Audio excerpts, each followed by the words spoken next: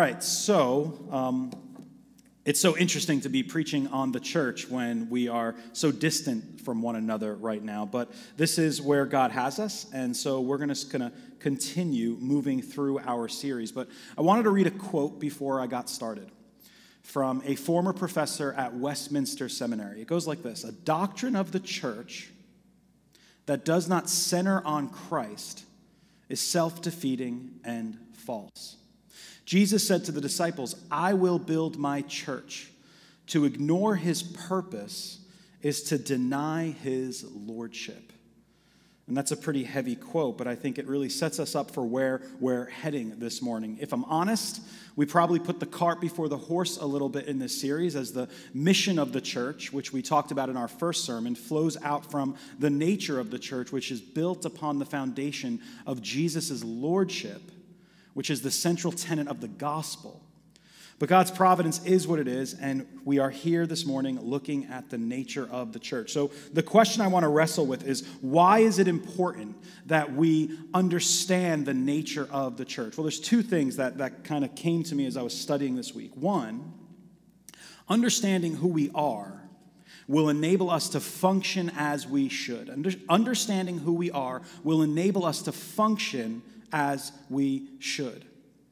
And in the same breath, it also provides us with guardrails to keep us from wandering away from God's purpose. So understanding who we are enables us to function as we should, and it also provides us with guardrails to keep us from wandering away from God's purposes. So a quick disclaimer: we only have about 35 minutes, so this will not be an exhaustive discussion on what the church is, but my hope is that we can see that the church is the people of God called together from all the world through the preaching of the gospel for the purpose of drawing us nearer to Christ so that the world might catch a glimpse of what God is like.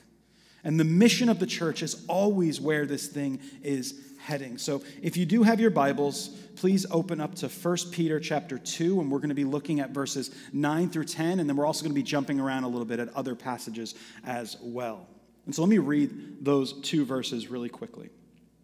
"But you are a chosen race, a royal priesthood, a holy nation, a people for his own possession, that you might proclaim the excellencies of him who called you out of darkness into his marvelous light.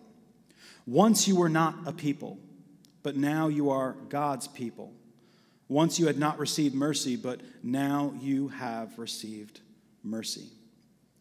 All right, so let's take a look. The first thing I want to talk about is that the church is the people of God.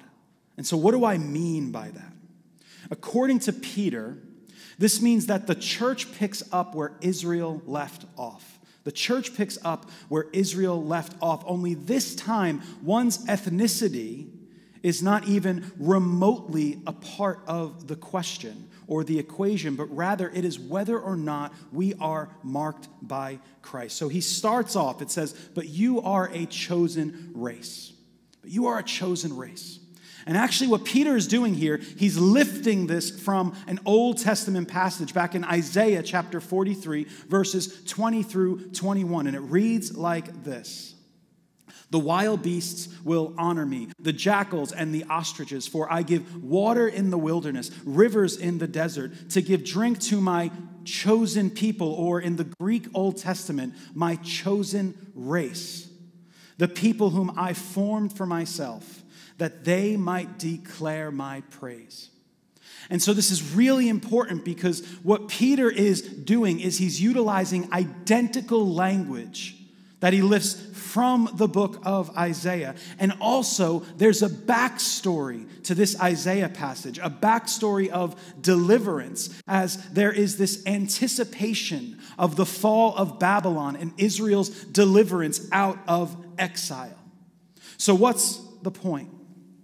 The church in Christ is where Old Testament Israel was driving towards as the nations are no longer deceived.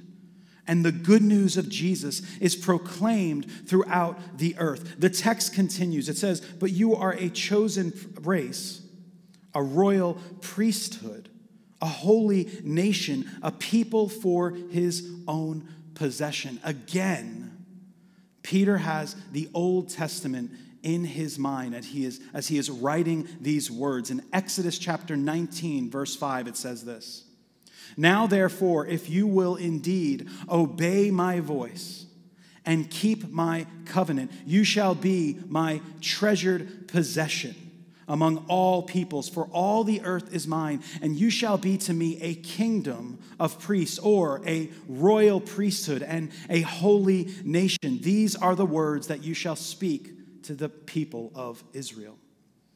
And again, what is Peter doing? There is identical language to what was spoken of about Old Testament Israel. And again, there's a backstory of deliverance as Israel was freed from the grips of Egypt and established as a people at Mount Sinai. Again, what's the point? Israel was called to be God's representatives on earth, set apart, which is the precise calling that the church is called to. But I think we need to discuss something here as we look at these words: a chosen race, a royal priesthood, a holy people, a holy nation, a people for his own possession. Two things that pop out: a chosen race and a holy nation. Yes, when we were talking about Israel, we were dealing with an ethnic people. We were dealing with one particular group. But now Peter uses this term, these two terms, to refer to a people that actually draw from every tribe and tongue and nation. So this race and this nation is comprised of all nations, which means there's nothing ethnically particular or specific about the people of God, because what God is doing through Christ and in his church is he's fulfilling the Abrahamic covenant. That Israel, which becomes Christ, which becomes the church, will be a blessing to all the nations. A blessing to all the nations. And to what end? Because it says here in verse 9, it says that you may proclaim the excellencies of him who called you out of darkness into his marvelous light. Again, Isaiah 43 is in the background, and it says this: to set forth my excellencies, or that they might declare my praise. And so the people of God point others to the one who stepped in and redeemed, the one who suffered and died and became king so that we might live and reign with him. And so the vocation, the work, the job of the people of God, both in the Old Testament and in the New Testament, is to proclaim the excellencies of him who called you out of darkness into his marvelous light. And the Old Testament people of God, what they used to point back to as their redemption story, they would point back to the Exodus, or they would point back to them coming back out of exile. And what do we point back to?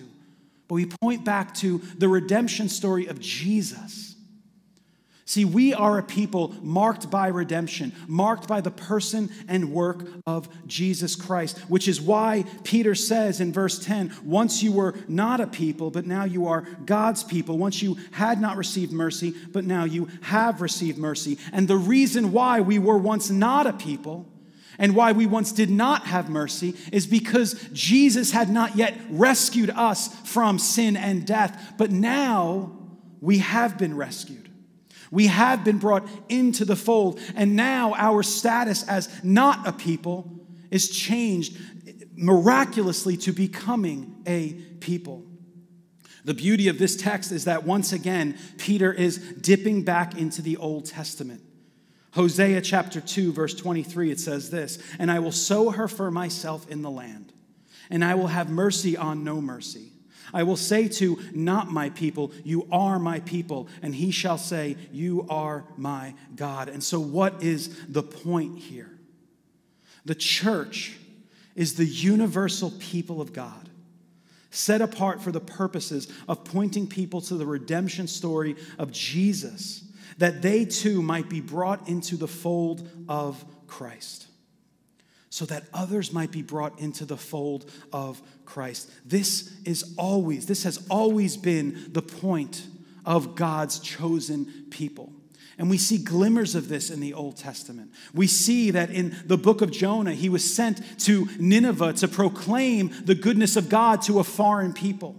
We saw as we studied the book of Ruth that this foreign woman was folded into the people of God. And so breaking these ethnic barriers was always the goal of the church and always the goal of God and always his plan of redemption. And now in Christ, we're seeing that fulfilled. And so as we talk about the church, as we understand what it means to be a part of this universal people of God, we have to understand that the dividing walls of hostility that Pete was reading through as we were worshiping this morning have been broken down. No longer are we divided by race, by ethnicity, but rather we are brought into the fold of Christ. And we are now one chosen race, one holy nation marked by Jesus. And so as we move along in this discussion of the church, I also want to talk a little bit about history. Back in 325, at the Council of Nicaea, the Nicene Creed was written. And one of the phrases in that creed is that we believe in one holy Catholic and apostolic church. Now, the first thing that's really important about this is that the people of God in the early church thought it was so important that we understand the nature of the church that they wrote it down in one of the primary creeds of the church, that this is a point of doctrine, that this is a point that if you disagree with this, you are bordering on heresy of sorts.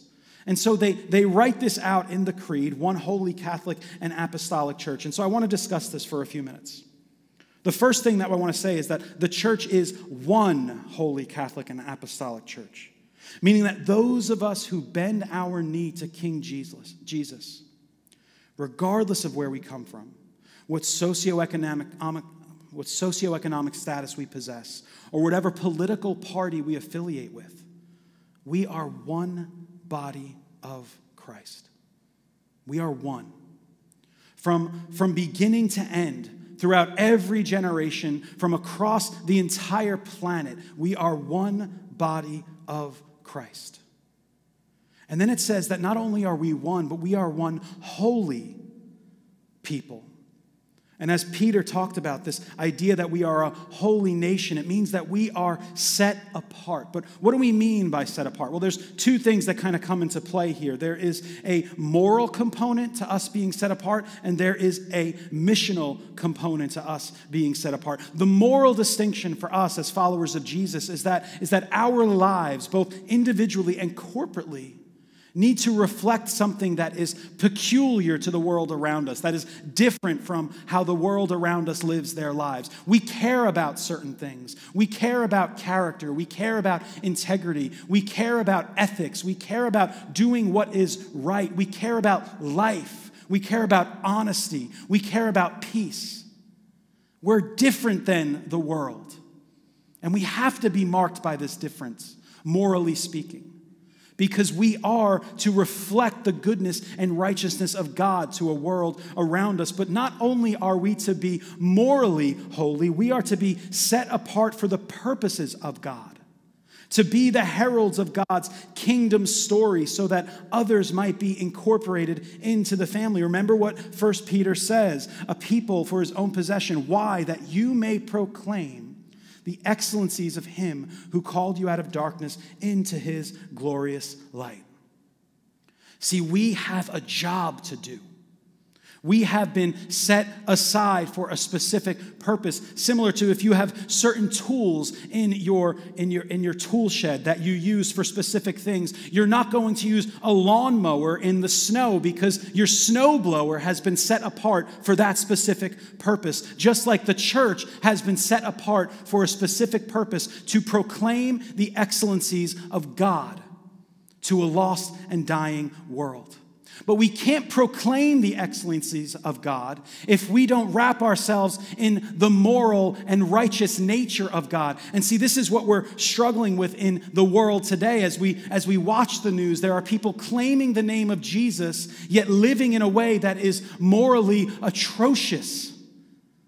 And see, that's a problem because that means we lose all credibility in the public square. And no one actually wants to hear our calls to righteousness and integrity and moral uprightness because we're not practicing those things. We're not practicing those things as we engage in Twitter and on Facebook, as we go to political marches and act like children. So God's calling us to something. Because we can't proclaim something that we don't actually live out. To be holy is to be moral, and it's also to be set apart for the purposes of God. And we can't do one without the other. That is massively important for us as we wrap our minds around this thing called Christianity, this thing called the church that we have all been incorporated into through the person and work of Jesus. But in addition to being one holy people, we're also Catholic, and not in the big C Roman Catholic, but rather this simply means that the church is universal. One pastor said it like this: the church is not from one ethno-linguistic group or nation. No, the church is universal, and in its final form will include people from every tribe and language, and people and nation. This is especially relevant right now, as so many brothers and sisters in this country are allowing their love for country, which is not a bad thing, to be intermingled with their Christianity. You see, there's a reason why at Redeemer we don't fly an American flag in our sanctuary. And it's not because we do not love our country, but it's because we recognize that we pledge allegiance first and foremost to a king and a kingdom. And we share that allegiance with brothers and sisters from every single tribe, tongue, and nation. So when we speak ill about other parts of the world, when we allow our leaders to refer to different countries with horrific language, we are participating in something that is absolutely opposed to what we have been called to as a people. And we have been called to be a people who proclaims the righteousness of God. And we link arms with people from every tribe and every nation and every tongue. Even those countries that we are not particularly fond of, we have brothers and sisters there. We have brothers and sisters there. That is so important. And not only do we have brothers and sisters throughout these other countries, we have brothers and sisters who sit across the aisle from us.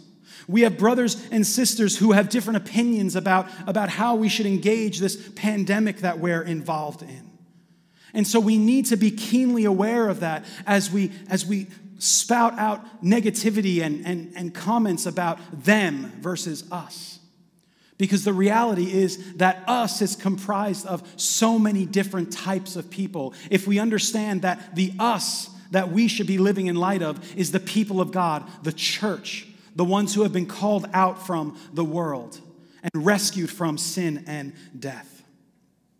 Finally, the church is one holy Catholic apostolic church, meaning that we proclaim the good news of King Jesus as it has been captured for us by the holy apostles in the writings of the New Testament. In other words, we preach the Bible. If we are to call ourselves a church, we need to base our teachings on the Word of God. And the gospel message that we unpacked last week is the apostolic message that has been captured in the New Testament scriptures and throughout the whole entire Bible. And so when we talk about being one holy Catholic and apostolic church, we are one church that stretches across all of humanity from every generation. And we are a holy people set apart for the purposes of God. And we are founded upon the gospel of Jesus, that he suffered, died, and was buried, and on the third day rose again, and now that he is seated in the heavenly places as king over all of creation.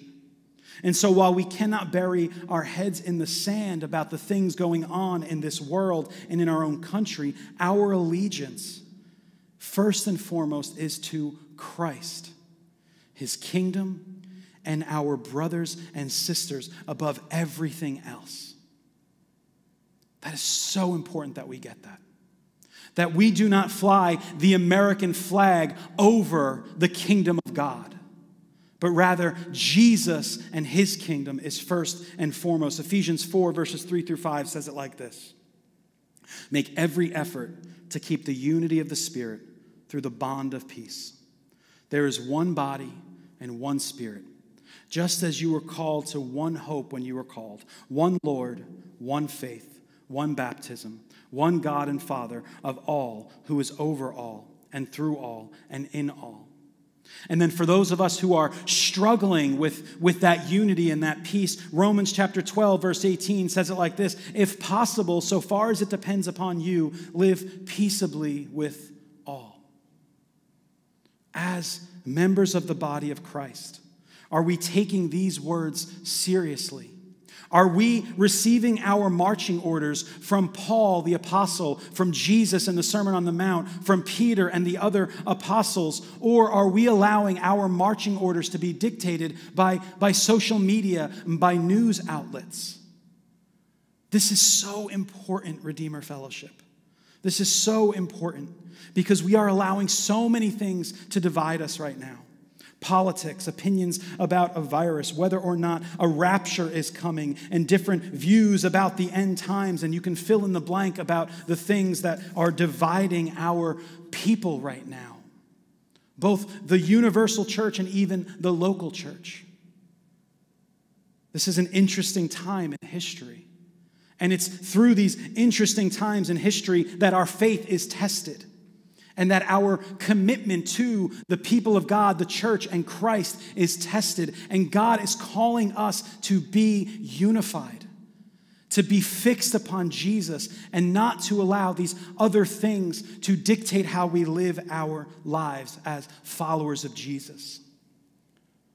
The final point I want to make is more of a technical point.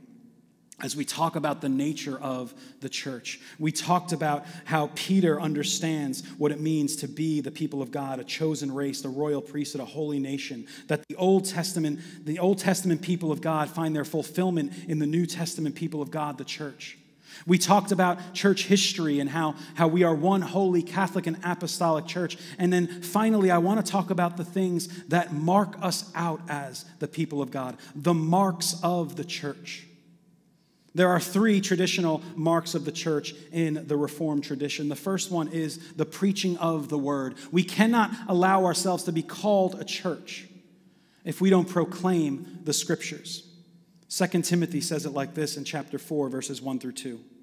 I charge you in the presence of God and of Christ Jesus, who is to judge the living and the dead, and by his appearing and his kingdom, preach the word. Be ready in season and out of season. Reprove, rebuke, and exhort with complete patience and teaching. And so that's a message to us elders, as we have been called by God to shepherd the people of God, to shepherd the flock in our midst, that we are to preach the word, that we are to be ready no matter when it is, whether we are in a pandemic or not, to be ready in season and out, to reprove, to rebuke, to exhort, and to have patience. Jesus talks about this in the Great Commission. He says, all authority in heaven and on earth has been given to me. Go therefore and make disciples of all nations, baptizing them in the name of the Father and of the Son and of the Holy Spirit, teaching them to observe all that I have commanded you.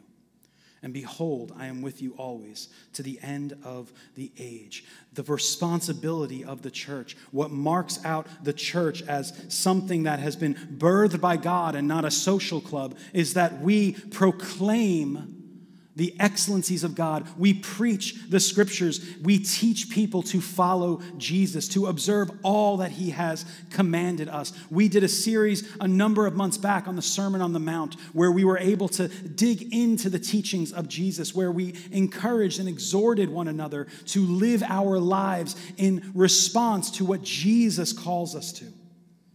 And so this is what it means to be a church. We are a people marked by the word, and we proclaim that good news. There's that quote that always goes around, preach the gospel always using words when necessary. The reality is that words are necessary because faith comes by hearing, and hearing by the word of Christ. How will they hear if they do not have a preacher?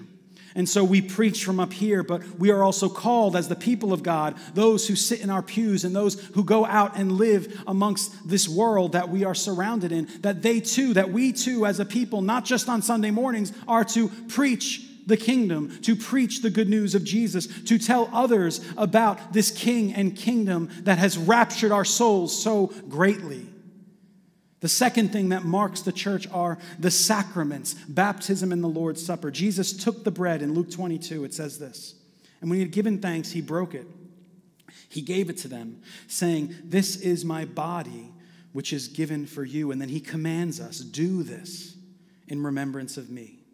And likewise, the cup after they had eaten, saying, "This cup is poured out for you, is the new covenant in my blood. Do this in remembrance of me." We have been called to participate in this Lord's Supper when we come together as the people of God. We will not participate this morning in the Lord's Supper because we're not together.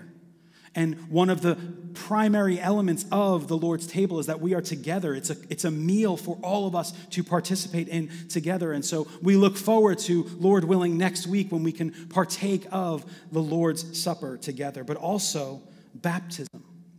And I'm going to read that passage from Matthew 28 again, the Great Commission. "All authority in heaven and on earth has been given to me. Go therefore and make disciples of all nations, baptizing them in the name of the Father, the Son, and of the Holy Spirit." See, we have been called to baptize those who come into the faith, that they might be marked out in the same way circumcision marked out the people of God in the Old Testament. Baptism marks out the New Testament people of God, a sign of the new covenant. And so the marks of the church are one, that we are to preach the Bible, we are to practice the sacraments, and we are to practice church discipline. And I want to talk about this for a second because I think sometimes we talk about church discipline and we think like, oh, it's we're going to get in trouble, right? This is the way the church can kind of point you out and call you out and get you in trouble and send you to the principal's office. But that's not entirely what's going on in this passage, in this number of these passages that talk about it. I want to read something from 1 Corinthians 5, verses 1 through 5. And here's an example of when someone is actually called out and called to task on what they did. "It is actually reported that there is immorality among you, and of a kind that is not tolerated even among pagans. For a man has his father's wife. And you are arrogant. Ought you not mourn? Let him who has done this be removed from you." But who gets removed? Well, in the case of Matthew 18, which is the passage that we go to all the time when discussing church discipline, it's the one who does not repent of their sin. See, church discipline doesn't mean that we don't like something did and we kick them out. No, church discipline is the role of the church to come alongside brothers and sisters who are struggling in sin, that they might repent and be brought back into the fold, that they might walk again faithfully, loving God and loving neighbor. And so church discipline is actually a call to care for one another, to push one another towards holiness, because remember, we're a holy nation, set apart for God's purposes, and set apart morally, that we should look different from the world around us. But in addition to that, we also talked about this back in Matthew 28 when we looked at the Great Commission. "All authority in heaven and on earth has been given to me. Go therefore and make disciples." So church discipline is also the role of the church to build up the body of Christ, that we might be presented mature in Christ, that we might grow in our faith, that we might grow in holiness and the knowledge of God. And so what's the point? The scriptures call the church to be a place where the scriptures are proclaimed, the sacraments are practiced, and the saints are held accountable for the way we live our lives. And that includes the way we live our lives on social media, that our virtual identities should line up with our identification with Jesus. And so, to kind of close out this morning, we must remember who we are. We must remember who we are. We are the people of God, in union with King Jesus, set apart for the purposes of living out the good news of the kingdom in both word and deed, that the world might catch a glimpse of what God is like. I say that almost every week, that our role is to be a church that shows the world what God is like. Because right now, the world is looking at American evangelicalism and they're scratching their heads. Because what is being portrayed on social media, what is being portrayed in the news, what happened last week is painting a picture of evangelicalism that actually doesn't reflect the goodness of Jesus. It doesn't reflect the nature of who he is. See, we are not called to proclaim the excellencies of Biden or Trump.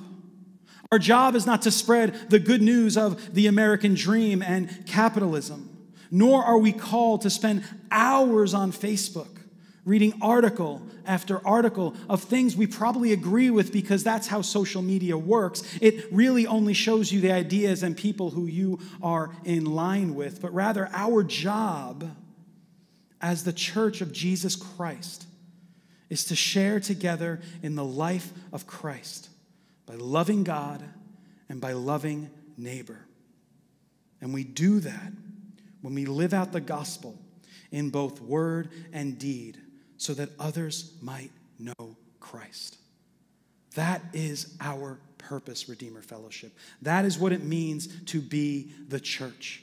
That is what it means to be the called out ones, which is what the Greek term ekklesia means, that we've been called out from this world to show a different story, to show a better story, to show a heavenly story, to show the world what God is like. Let's go to the Lord. Father in heaven, we thank you for your grace, Lord God. It is by your grace alone, Lord God, that we stand. Nothing else, Lord God. All of us have sinful inclinations, Lord God. All of us have history, Lord God, of sin and temptation. And even now, maybe some of us are struggling with sin. Father, I pray, Lord God, that we would be convicted, so convicted, Lord God, by your Spirit. Lord, that we would have no other choice but to cast ourselves upon you, Lord God. That you might forgive us, Lord God. That you might change us, Lord God. Lord, that you might form here at Redeemer Fellowship a people set apart for your purposes, marked by righteousness, marked by holiness, marked by a love of you and of neighbor, Lord God, marked by the cross, Lord. Father, we love you with all of our hearts. It's in Jesus' name we pray. Amen.